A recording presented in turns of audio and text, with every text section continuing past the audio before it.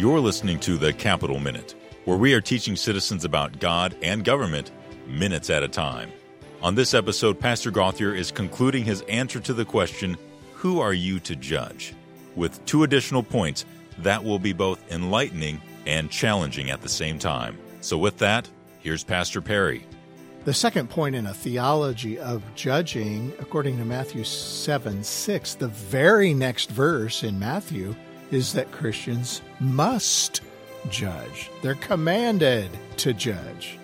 Matthew 7:6 says this, quote, "Do not give what is holy to dogs.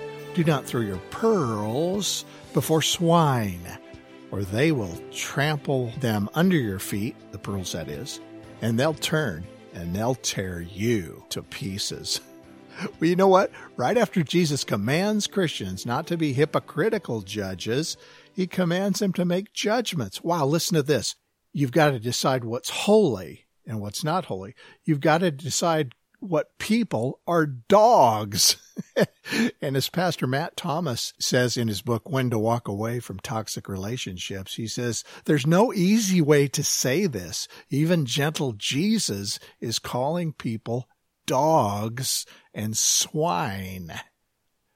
So you've got to make a judgment right there. He commands the Christian to judge what is holy and what is not, and who is dangerous and who is not. Because if you're encountering someone dangerous, which I just had quite a tangling last week with some people that I finally just gave up and said, these are just brutal people. They are just dangerous, and I'm just not going to engage anymore because they were turning and attacking me like a Jerusalem street dog could attack a disciple of Christ and tear at his leg, or a swine who grunts, kind of snorting and sniffing. I can't eat that pearl. I can't chew on that pearl. I can't smell that pearl. And then the swine attacks you.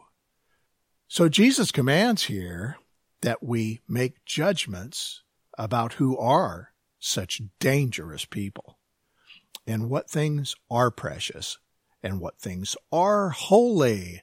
And if some things are holy, Nate, some things are not. And if some things are precious, some things are worthless. And indeed, we're commanded to do that. We are commanded to judge. So number 1, don't judge hypocritically. Take the log out. Number 2, we are commanded to judge holy things and swine-like people. There's just no pretty way to say that. And finally, in a quite similar way, Christians judge all things. 1 Corinthians chapter 2, verses 14 through 16. The Apostle Paul says, "But a natural man does not accept the things of the Spirit of God, for they are foolishness to him." That Greek word in the New Testament is moria. That's where we get moronic from. So you're talking biblical values. You remember our podcast on do Christians offend others by getting involved politically? Well, the Christian worldview injected into the political sphere like it rightly should be, some people are going to say, that is moronic. I had somebody post some of my ministry material. Somebody posted my view on some moral things and in social media, and they said, listen to this guy. What cave is he living under? Wow. Okay. Well, hey, it's foolish to them, but not to me because it's God's word. So again, I'll read the verse. "But a natural man does not accept the things of the Spirit of God, for they are foolishness to him. And he cannot understand them because they are spiritually appraised."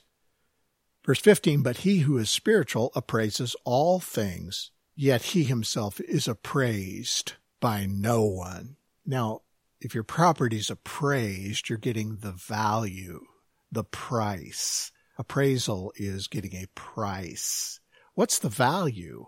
Well, when the Christian says biblical values in the moral realm about social issues, about marriage, about family, about sexuality, and many, many other things, when they're giving biblical values, that's a spiritual appraisement. The New International Version says in verse 15 that the person with the Spirit makes judgments about everything. But such a person is not subject to merely human judgments.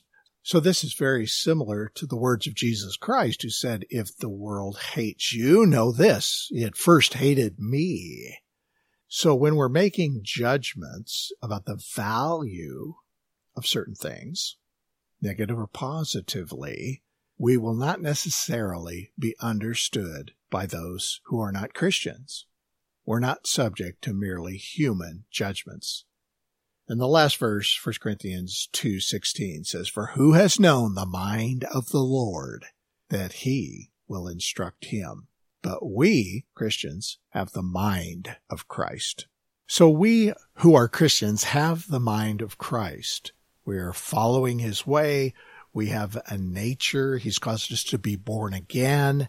So we have the sponge of our mind, so to speak, is fit and ready to receive Bible truth, and we do so gladly. So as the Christian learns values from Christ and the Bible, it makes him or her well able to judge things of the world in the proper sense.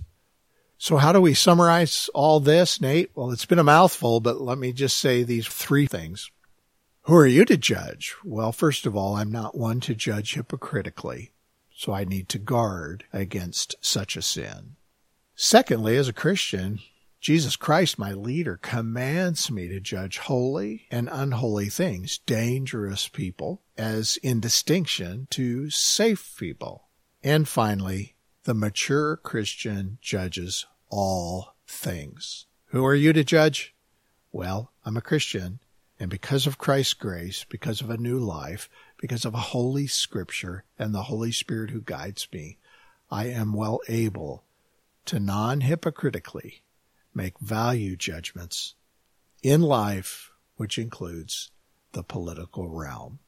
So next time someone says, who are you to judge? I've got 2 pieces of advice. Ask them, why are you judging me right now? You could also ask them something like this. Hey, who am I to judge? Let me ask you a question. Is it wrong to rape? Is it wrong to steal? Is it wrong to murder? And they're going to say yes. And then just say to them, who are you to judge? And perhaps you can get them thinking from this hypocritical, one-sided, one-way valve of, don't you dare judge me, but I'm sure going to judge you. I hope this helps our listeners who care what the Bible says about God and government in their discussions in these very tense times. I'm Perry Gauthier for the Capital Minute. From all of us at the Capital Studies team, I want to say thank you. Thank you for listening and applying the messages that you hear. And if you're a supporter of the Capital Studies ministry already, we sure are thankful for you. You are why we get to do the work that we do. If you want to find out more about Capital Studies, our mission statement, and how you can give, go to our website, capitalstudies.org. Bookmark it and share it with others.